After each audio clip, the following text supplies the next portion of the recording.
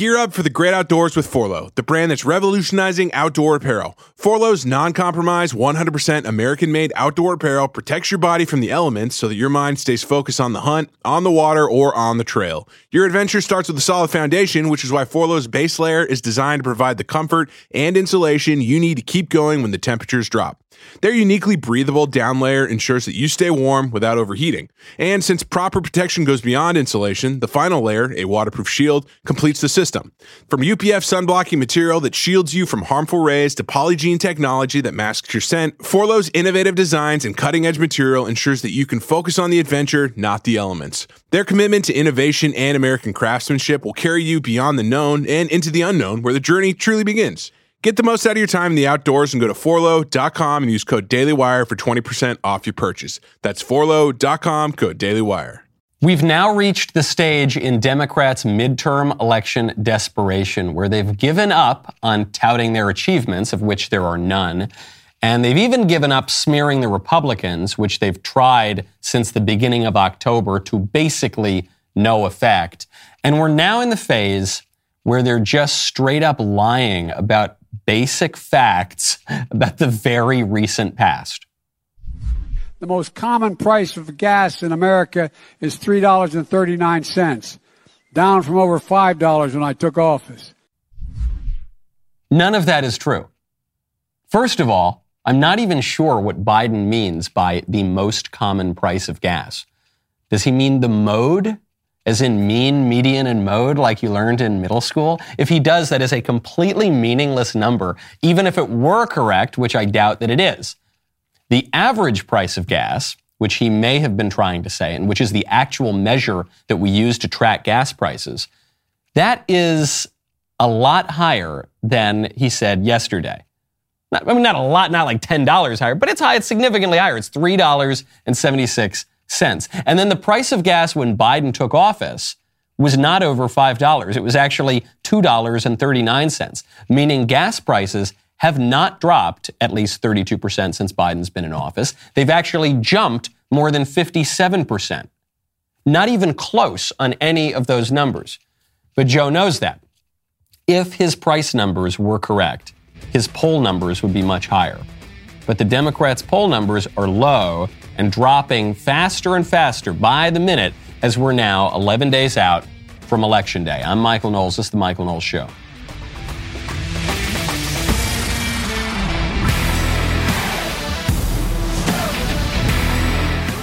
Welcome back to the show. My favorite comment yesterday from Mac, who says, "It is true that it's dangerous to let your children go back to public school, just not for the reasons they say." Well, that's true. I've said since the beginning, while there would be a lot of negative consequences to the kids being shut out of public school, it was actually probably one of the silver linings of the storm cloud of COVID. Yes, your kid isn't learning arithmetic. Your kid probably wasn't learning arithmetic in school anyway, but at least now your kid isn't being taught that he's actually a little girl. You know, at least now he's not being taught gender queer by Maya Kababi. So there's always a silver lining, okay? The glass can, in fact, be half full. When we want to get the truth out there, we've got to speak to one another. When you want to talk to your friends and family, you got to check out Pure Talk. Right now, head on over to puretalk.com, enter code Knowles. With midterms coming up, here is something you should keep in mind. Every dollar you spend is a vote, and you're casting those votes over and over again for companies that are working hard to undermine your values. For instance, Verizon Wireless customers, you're supporting a company that canceled One America News for its support of President Trump. AT&T, your wireless customer. AT&T customers, your wireless provider does not just support far-left CNN, it owns it. T-Mobile customers, your CEO openly advised Democrats on how to beat Trump in the 2020 election. Do not give your money to woke wireless companies. Give it to Pure Talk instead. Pure Talk not only believes in conservative American family values, but it also gives you the best service at a low cost. Unlimited talk, text, and plenty of data for just $30 a month. The average family saves almost $1,000 per year. That is 1,000 fewer votes for those cell phone companies that want to stop you from speaking freely. I am a Pure Talk customer. I absolutely love it. Here's what I like. Same network, same coverage, same phone. Lower bill and 30 days risk-free. Right now is your chance to show corporate America that you are done funding their left-wing ideology. Go to puretalk.com and enter code Knowles to save 50% off your first month. That's puretalk.com, promo code Knowles for 50% off your first month. It's about to become a lot more difficult for the Democrats to lie. And this, of course, would be because the way that the Democrats project their lies and censor the truth from getting out is through social media, which is the new public square and has been controlled entirely by the libs. Until now, Mr. Elon Musk, walks into Twitter headquarters carrying the sink, and then we're all waiting. What's going to happen? Is he going to do anything? Is there going to be a big change? Well, now we've seen the first big change, Elon Musk decapitating the leadership of Twitter. Hours after becoming the owner of Twitter, Elon Musk just destroyed 4 of the company's executives with facts, logic, and pink slips. This would include the CEO of Twitter, and more importantly, this would include Vijaya Gadde. I don't know if I'm pronouncing that correctly, but Vijaya Gadde was Twitter's, at the time, top legal and policy executive when she led the team that banned Donald Trump, which is, I don't think it can be overstated how significant this event was. This was a moment when woke oligarchs in Silicon Valley that have basically no accountability to the American electorate came in and decided to kick the duly elected sitting president of the United States out of the public square. This is one of the most brazen power grabs in the history of the United States. You might even call it a fundamental reordering of the American political order. And it was because this chick, Vijaya Gadde, at Twitter decided to do it. And after that, you saw Facebook follow suit and Google follow suit. So she's gone. She's gone. Really, really good news. The execs are going to get some payouts. And this includes Parag Agrawal, the CEO, the CFO, Ned Siegel, General Counsel Sean Edgett. They're going to make $88 million out of it. Again, a small price to pay, especially if you're Elon Musk, to get rid of these people. Really, really good stuff. I've said the whole time, I don't know how the Elon Musk tenure at Twitter is going to go. I'm pretty hopeful. The guy is clearly not a leftist. He's not a hardcore leftist, at least. Is he a conservative? That I'm not. I just don't know. I don't know the man, and he's an eccentric public figure. But I said, I'll wait and see. All right. From what we are seeing, things are moving very much in the right direction. The one thing that Elon could do that I sort of hope he doesn't do, I hope he doesn't ban pseudonymous accounts. He has said before that he might ban pseudonymous accounts, the idea that people really ought to stand behind their words. And I think there's a lot to that. But one of the issues, if you want to restore anything resembling the tradition of free speech in America, you need to recognize that it's not just about overt censorship, but it's about the cancel culture. It's about this perverse sort of system of standards that we have today where it's not just that you'll lose your social media account if you say true things that are politically incorrect, but you could face professional consequences. You could face consequences in your school. You could be ostracized. You could be investigated by the federal government for that matter.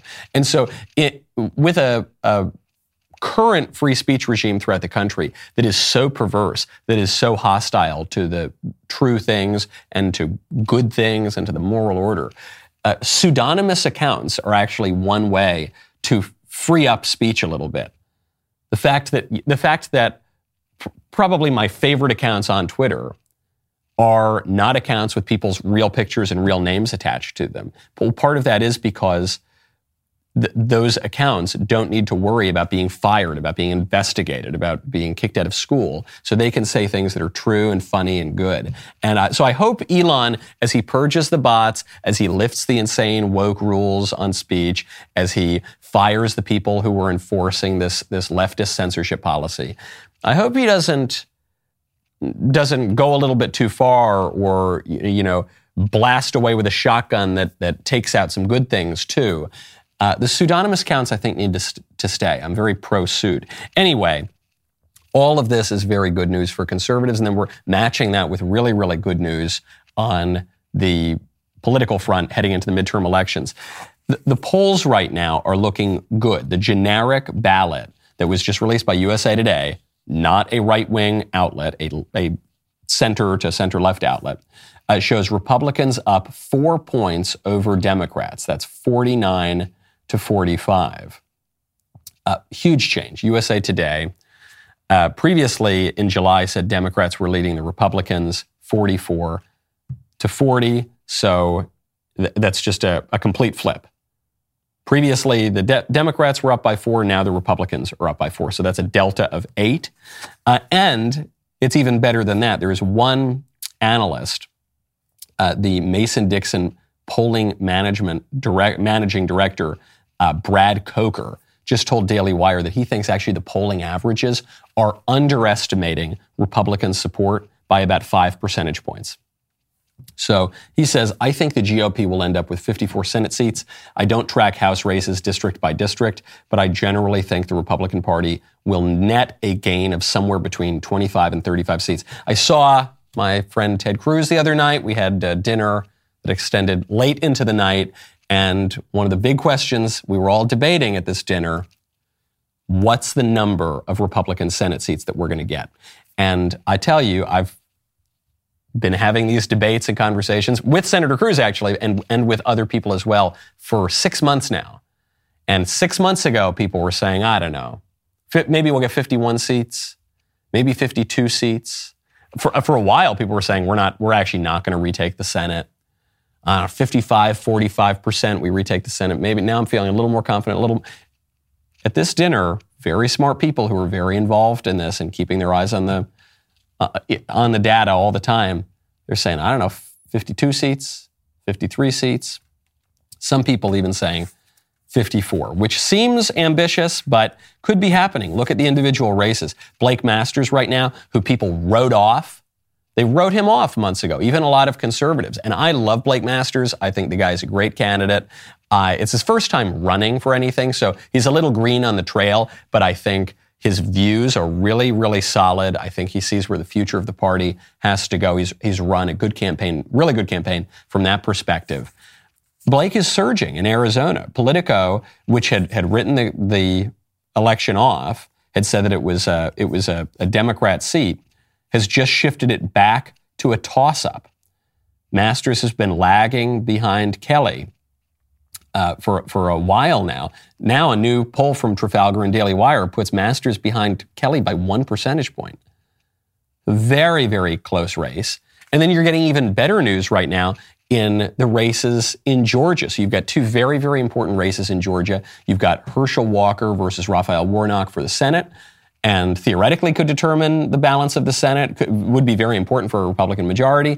And you've got the governor's race there because Stacey Abrams has been pretending to be governor of Georgia ever since she lost. Incredible news from Rasmussen polling.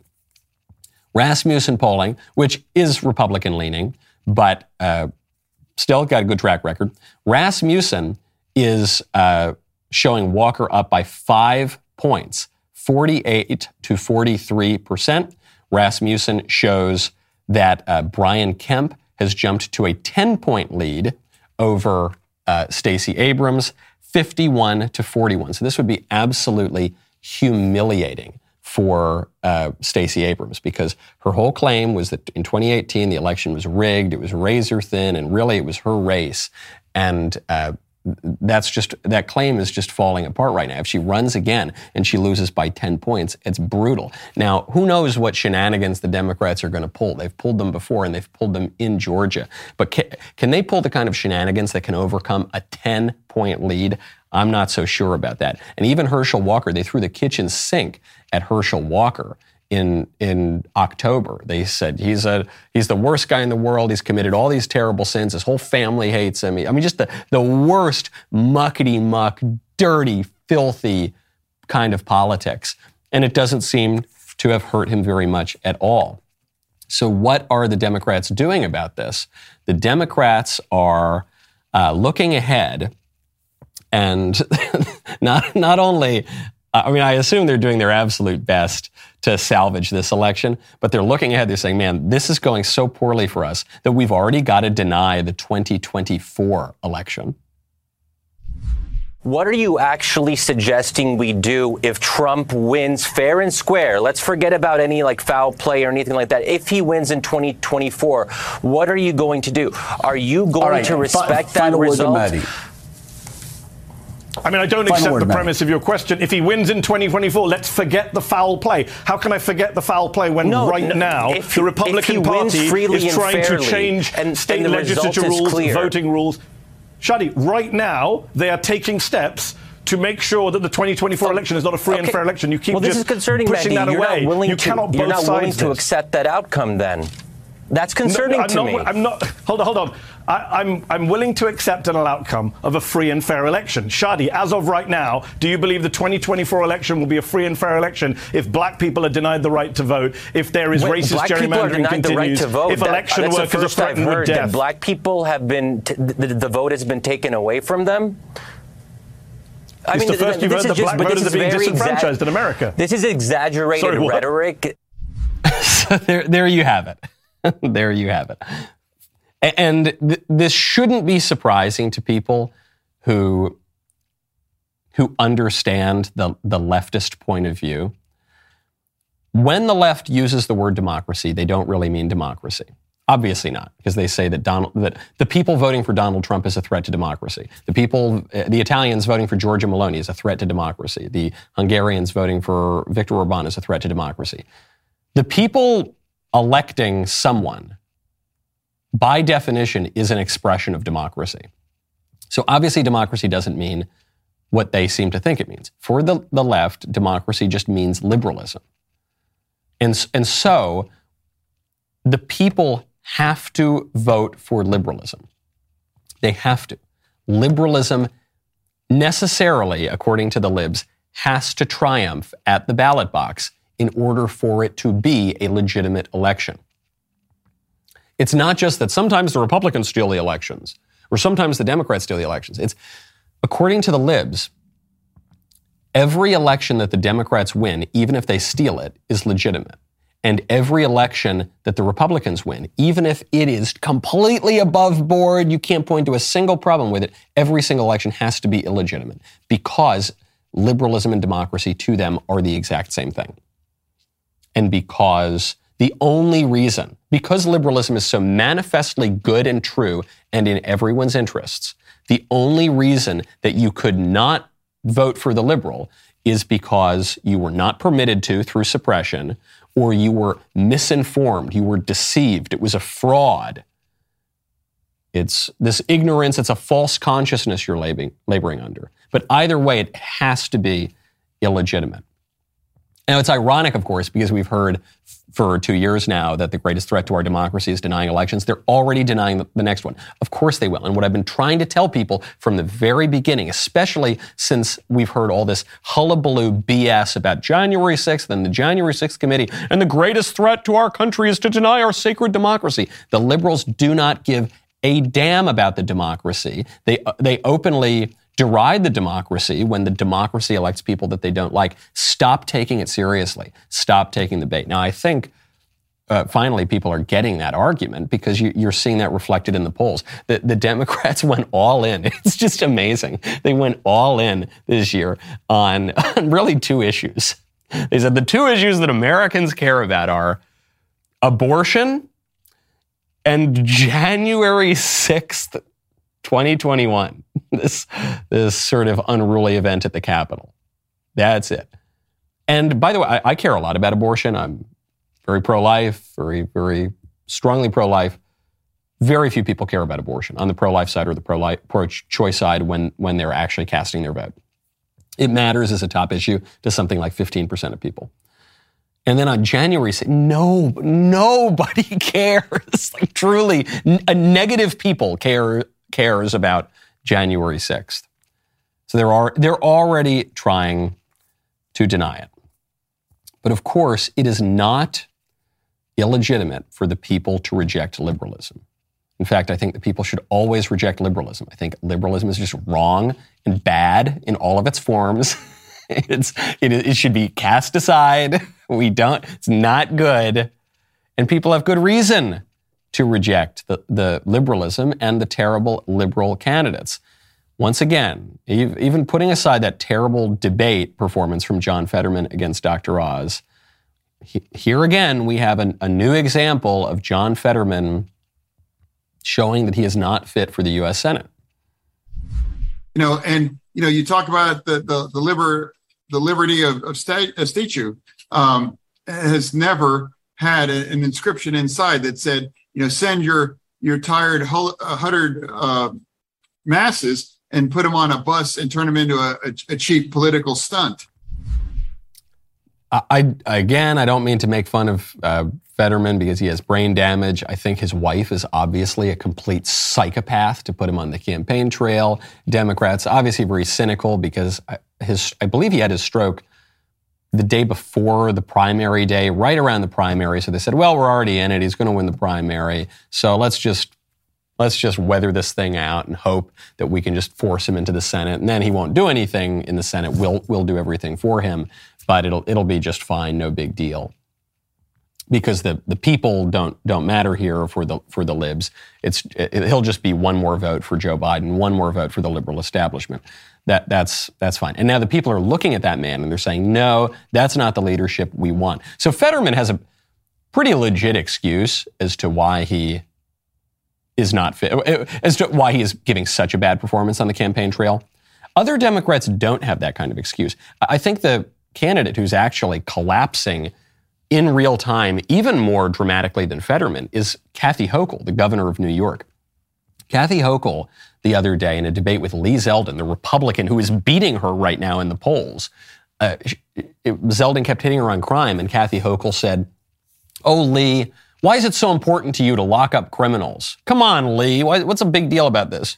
New York voters looking at her saying, "Lady, are you kidding me? Crime is spiking everywhere." And yeah, I'm with that guy. I don't even know what he believes about anything else, but I'm definitely not with you if you think crime doesn't matter. Big, big misstep. And then again, just yesterday, we see Kathy Hochul making the closing argument, I guess, for her campaign, now on the issue of masking up little toddlers again. So let's talk about exactly what RSV is. These are the symptoms. I want parents to be aware of them, usually fall and winter. It's like a common cold, but it does hit younger children, and it's really frightening. It's not new at all, something we've seen before, but infants as young as 6 months old have been known to contract this. So it's hard to keep kids safe. Think about the fact that a year ago, before a year ago, a lot of kids were wearing masks in a daycare center or in schools, and that did give them some level of protection. We're not mandating this, but we're saying parents, you got other kids, you got kids in school, preschool, and you got a baby at home, you really might just want to take these extra precautions. And by now, kids are more socialized to the idea of wearing a mask. It's not as strange to them. It's not as like, what is this all about? There's really cute masks out there. I've seen a lot of them.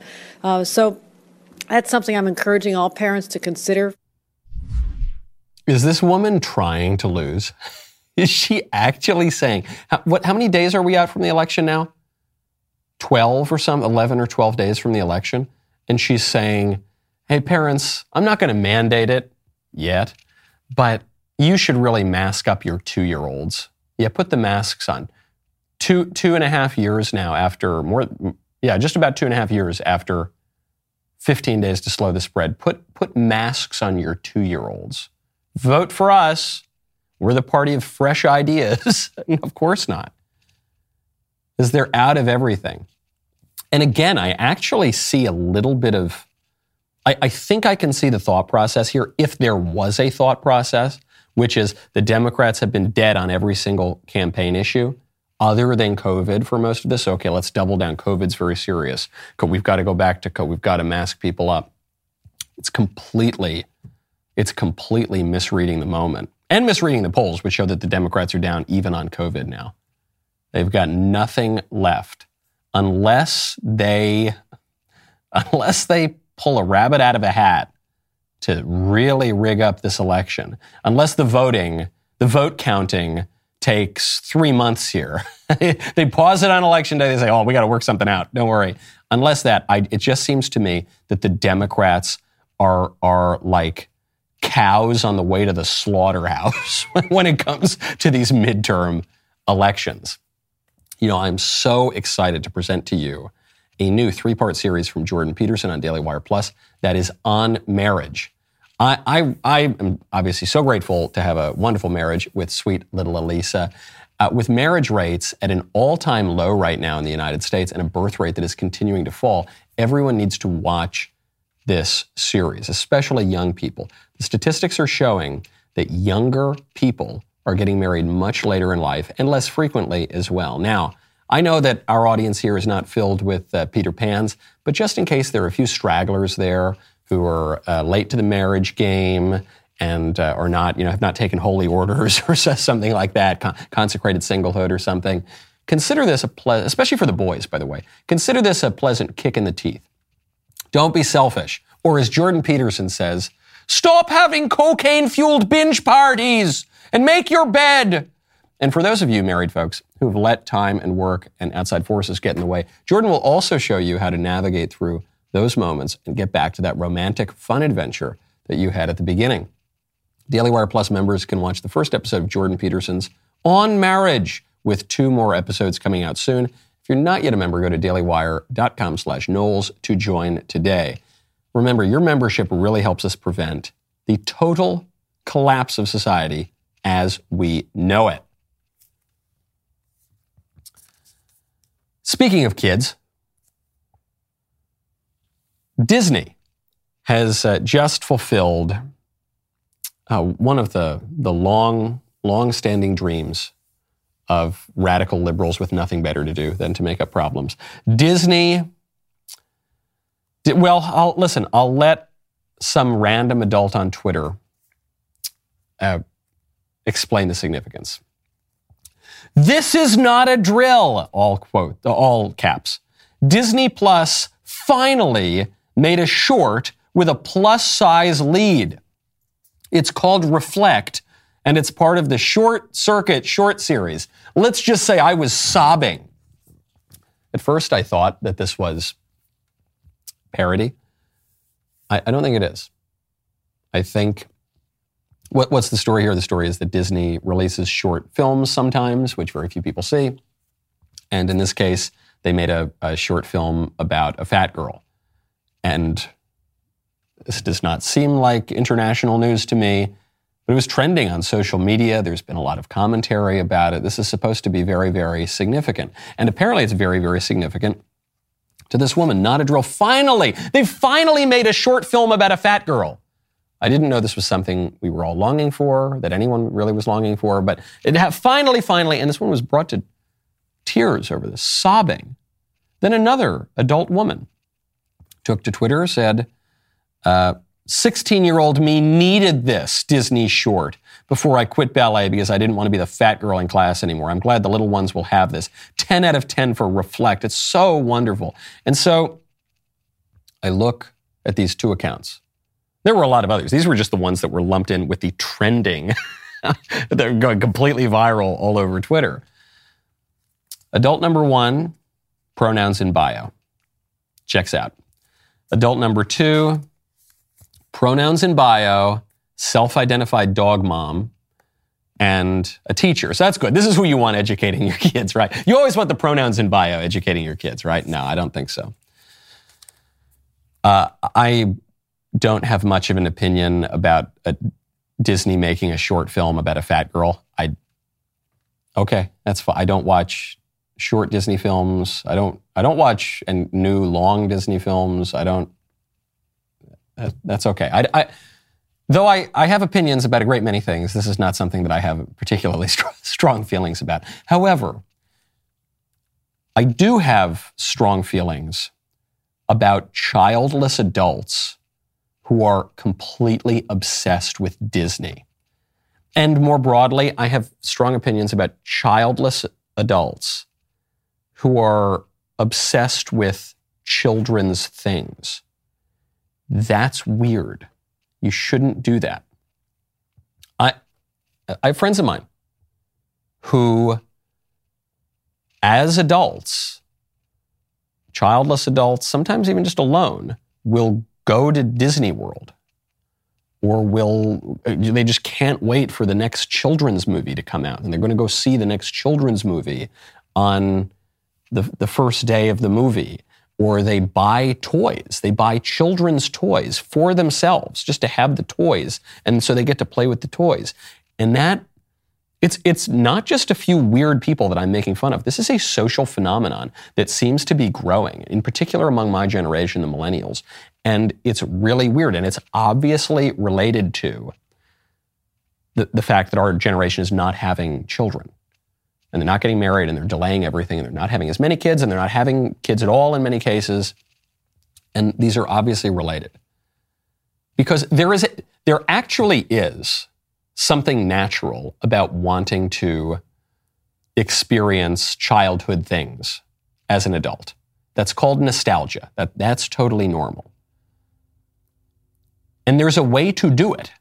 The way to do it is to have kids, and then you get to experience it with your kids. You get to take your kid to the Disney movie. And that's not something that I'm exactly eager to do, but maybe I'll get a kick out of part of the movie. Or, you buy your kid toys, and then you play with the toys with the kid. And that actually can be kind of fun. That's good. That's the right way to channel your nostalgia for childhood and to keep your imagination alive and all these things. The bad way is to pretend to be a child. The bad way is to never grow up. Because when you're a child, you do childish things. And when you, childlike things, you do the things that children do.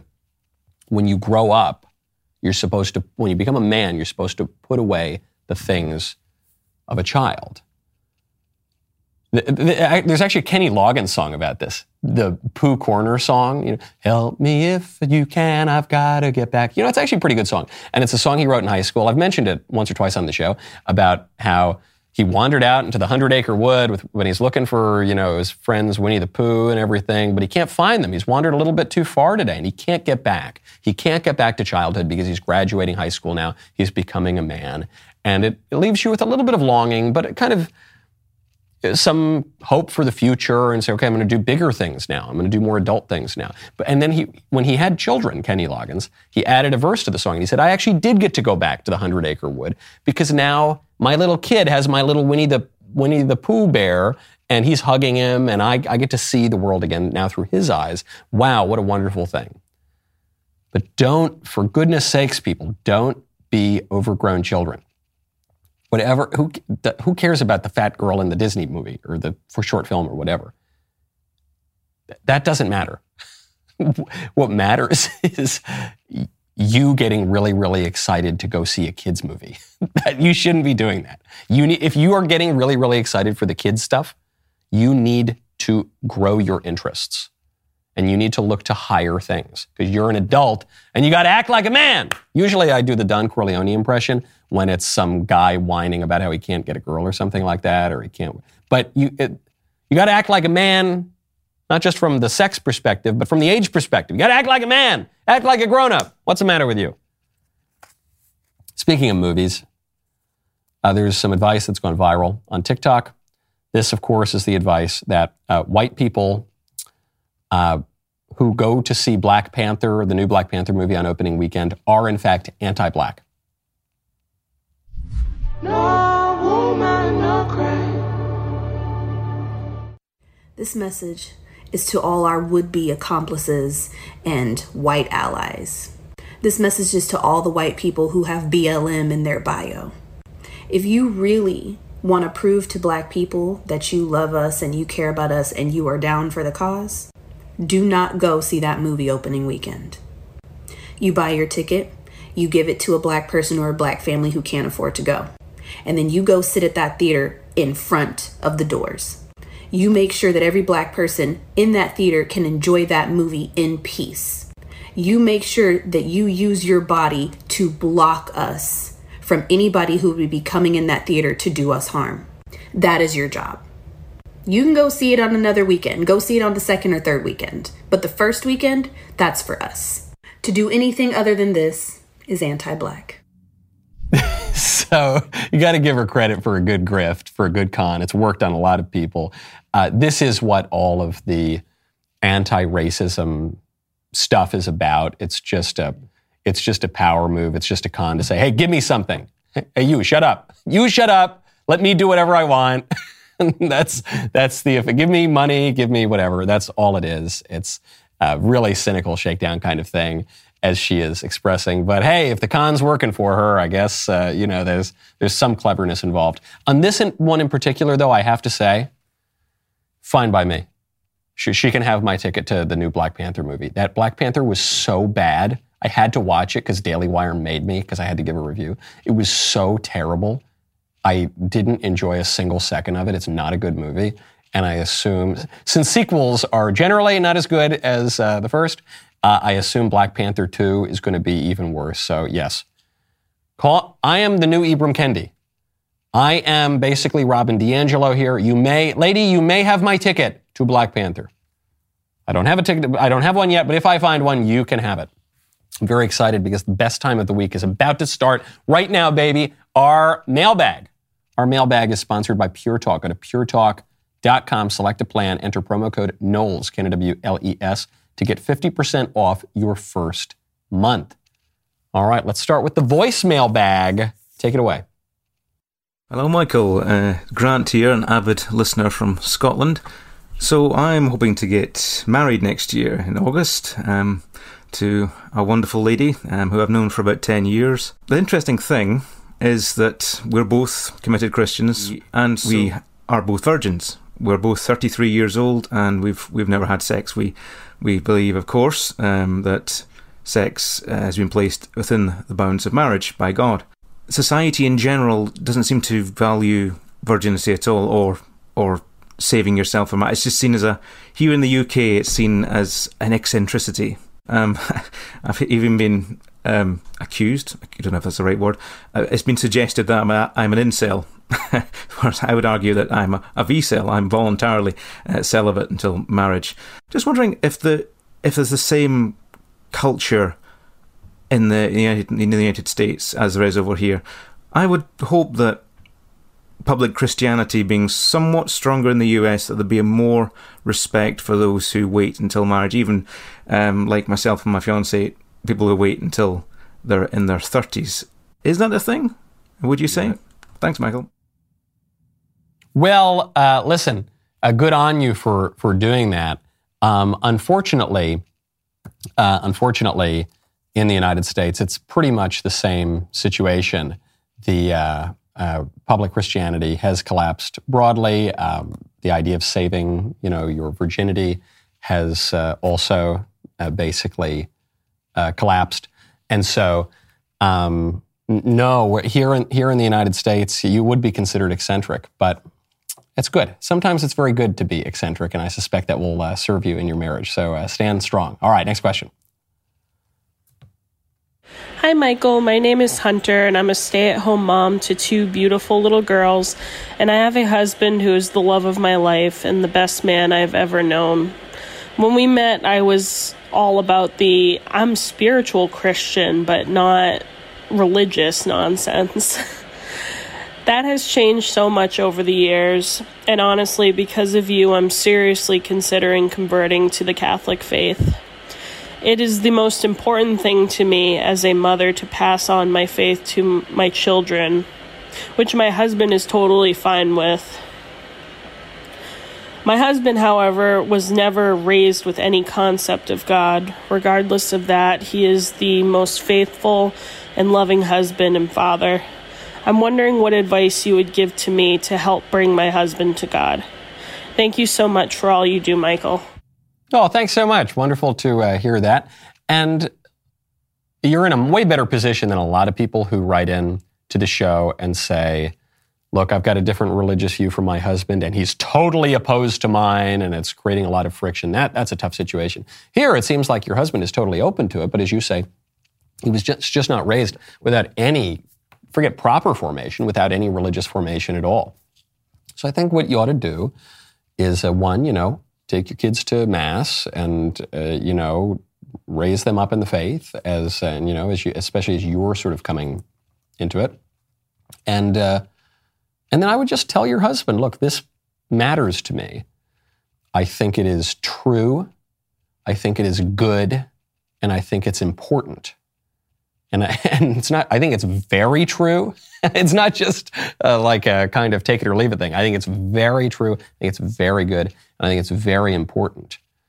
And so you're still coming to your husband and saying, look, I respect you've got your own views. You're the head of the household even. But this is really important to me. So I'd really, it would mean a lot if you would at least kind of look into it, and maybe take it seriously. And maybe, I don't know, you have him read a few books on the subject. Maybe you have him read the Bible. Maybe you have him read C.S. Lewis or G.K. Chesterton or some more modern book or some older book, or I don't know. You know your husband better than me, or you have him talk to a priest, or you have him talk to your other Catholic friends, or but introduce him to it. It's not his fault that he doesn't know anything about it, and you could play a real role here in pulling him in. And then, as my friend Andrew Klavan points out, if you play some role in someone converting, then you get an extra toaster in heaven. So that's I think you're in a good position. And I would just nurture that. That's what mothers do. Mothers nurture, so you can nurture that. Keep going. Hi, Michael. So for over a decade now, the left has used institutions with very large reach, such as CNN, HuffPo, and Kotaku, to target and condemn low-profile individuals for opinions that they view as racist or sexist, and to thus cause them socioeconomic damage. Now, I've noticed that more recently, conservatives have responded in kind. Examples include Candace Owens and Libs of TikTok, who are not afraid to call out individual leftists on Twitter for their bad behavior. And not only do I not condemn this practice when it comes to the right, I actually applaud it. Because, first of all, we have to fight the left on their own terms, and secondly, because, let's face it, no one's going to lose their job because Candace Owens condemned them. My question to you is, how do we determine when to fight the left on their own battlefield, and when we have to take a stand for absolute moral principles, even when it will make it more difficult for us to engage in battle? Thanks for your moral clarity, and love the show. Thanks very much. You always need to take a stand for absolute moral principles. There is never a time when you can get away from that. So, and very often that's the way that this question is phrased. Well, when do we need to stand up for our moral principles, and when can we get a little bit looser so we can sling some mud at the left? That's not the battle. That's not the question. The question is, do we fight tough or do we fight weak? You can fight weak in a very moral way. Or I'm sorry, you can fight tough in a very moral way. You can fight weak in a very immoral way. This was the absolute lie of Never Trump and the kind of squishy types up until today, is they would say, well, I just want to lose with dignity. There were some people who had different objections to Trump, so I don't want to paint with too broad a brush. Some people who had different fears and things like that. But you know who I'm talking about. I'm talking about the David French types. The David French types who essentially said we need to lose with dignity. There's nothing dignified about that. I don't think there's anything moral about that. So no, you can own the libs in a way that is moral, where you're speaking the truth with love for the good. And you can own the libs in a way that's immoral, where you can lie about people and be, needlessly vicious and, cruel and unjust. And so you could obviously do that too. But I think we need to be tough and moral. And I think that when you're tough in a moral way, you're going to be much more effective. Keep going. Hey, Michael, this is Vincent. So the election is pretty soon, and I'd like to know, if the Republicans win the House and or Senate, what is the number one priority you think they should focus on? If the Republicans win the House and or Senate, well, that's, depends on if it's just the House or just the Senate. But let's say they win both. What should they do? Well, they're going to want to launch all sorts of investigations against the left, which they should. That should happen, but it shouldn't be the top part of the agenda. The first thing they have to do is obstruct. So they have to obstruct the Democrats and Joe Biden's agenda. That's what happens when you've got divided government. You've got the Democrats have the White House and the Republicans have the Congress. Okay, good. First thing, stop the bleeding, okay? Then the Republicans should obstruct Biden's nominees. in, I assume, most cases. But that would be a good start because the nominees have been absolutely horrific. So you got to stop that. Then, really, the only major issue right now where the Republicans could have real legislative power before 2024 would be on something like funding the war in Ukraine, which is really important, by the way. The war in Ukraine, one, could see us all go up in, smoke in a nuclear war. First major war in Europe since World War II, and the threats of nukes have been lobbed around quite a lot recently. But also it's driving up energy prices. Also it threatens to destabilize the entire world. Also the energy prices are driving up inflation. So it's having global effects pretty much everywhere. What I would recommend is that Republicans use the power of the purse that they have, and even the power to declare war, even though I don't think Joe Biden's going to ever use that. I think he'll just keep running this proxy war with Russia without ever actually declaring war. They can use that to force Joe Biden to negotiate with Russia and say, look, in order to have an effective foreign policy, you need strength and diplomacy. And so far, the Biden administration did the worst of all worlds, which is they showed only diplomacy in the beginning, and is to the point of inviting Russia to invade, and no strength whatsoever, said we're not going to stop you from invading, and we're also going to take the sanctions off Nord Stream 2. And then once Putin invaded, they completely flipped, and now it's all strength in that they're just funneling money into Ukraine and fighting a proxy war, and in some cases escalating a proxy war with Russia, but no diplomacy whatsoever. So there's no off-ramp. There's no way to get out of it. I mean, you think of the Cuban Missile Crisis, there was the strength, which was the blockade that Kennedy wouldn't call a blockade around Cuba. But then there was a ton of diplomacy, which is actually what decided the thing. When they took the missiles out of Turkey, and when you had constant contact between the U.S. and Russia to de-escalate before the war. So Republicans could play an important role there as well because they have the power of the purse and, at least in theory, some power over the declaration of war. Okay. Now, the old school mailbags. Hello, Michael. Usually arguments against infanticide are easy to hold ground on. But there's one related point that I'm unsure of. In cases of rape, mothers are morally obligated to give birth to the child because the unborn life still has value. Does this imply that we are also morally obligated to donate organs, say kidneys, to those who would die without them, since those lives also have value? This line of thinking seems flawed, but I haven't been able to come up with a simple answer. I'm interested in thoughts both from a Catholic perspective and, if applicable, how I also might present an answer an atheist might relate to more. Thank you for everything that you do. Love the show.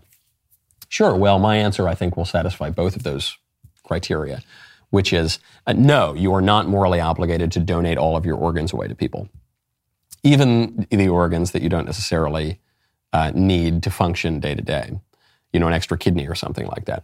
And the reason for this is the question hinges not merely on the value of the other person, but it hinges on the purpose of organs.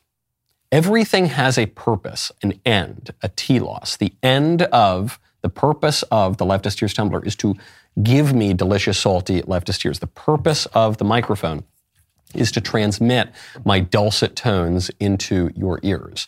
And the purpose of my kidneys is to filter my blood. The purpose of my lungs is to take in oxygen and expel carbon dioxide. Here is the crucial part. The purpose of a woman's womb is to grow her baby. The purpose of a placenta is to transmit nutrients between the mother and the child. And so even from that perspective, a woman does not have a right to murder a child in the womb for all sorts of reasons. But in part because the womb is for the child, and the mother has an obligation to love that child and to take care of that child. That's part of her purpose, and so it's a purpose of the end of organs. You can see that specifically, or just like the end of all sorts of created things. And more broadly, you can see this in the very purpose of motherhood as motherhood. But people get very confused about that because they don't understand that the physical world could have you could derive metaphysical conclusions from the physical world, because we become very stupid in modernity, and we just think in this really shallow, materialistic kind of way, which is very incoherent. But I think that answer would be satisfying, certainly from a Catholic perspective, but also just from the perspective of the natural law. I mean, it was satisfying from the perspective of philosophy from ancient Greece all the way up until 5 minutes ago, basically. Now we get to the much more philosophically satisfying part of the show. Physically satisfying part of the show. That is when I kill Jake Crane. That's right. He lost the fantasy football game. I won. Now he has to eat a poison chip while I watch. The rest of the show continues now. You don't want to miss it. If you're not a member, click the link in the description and join us.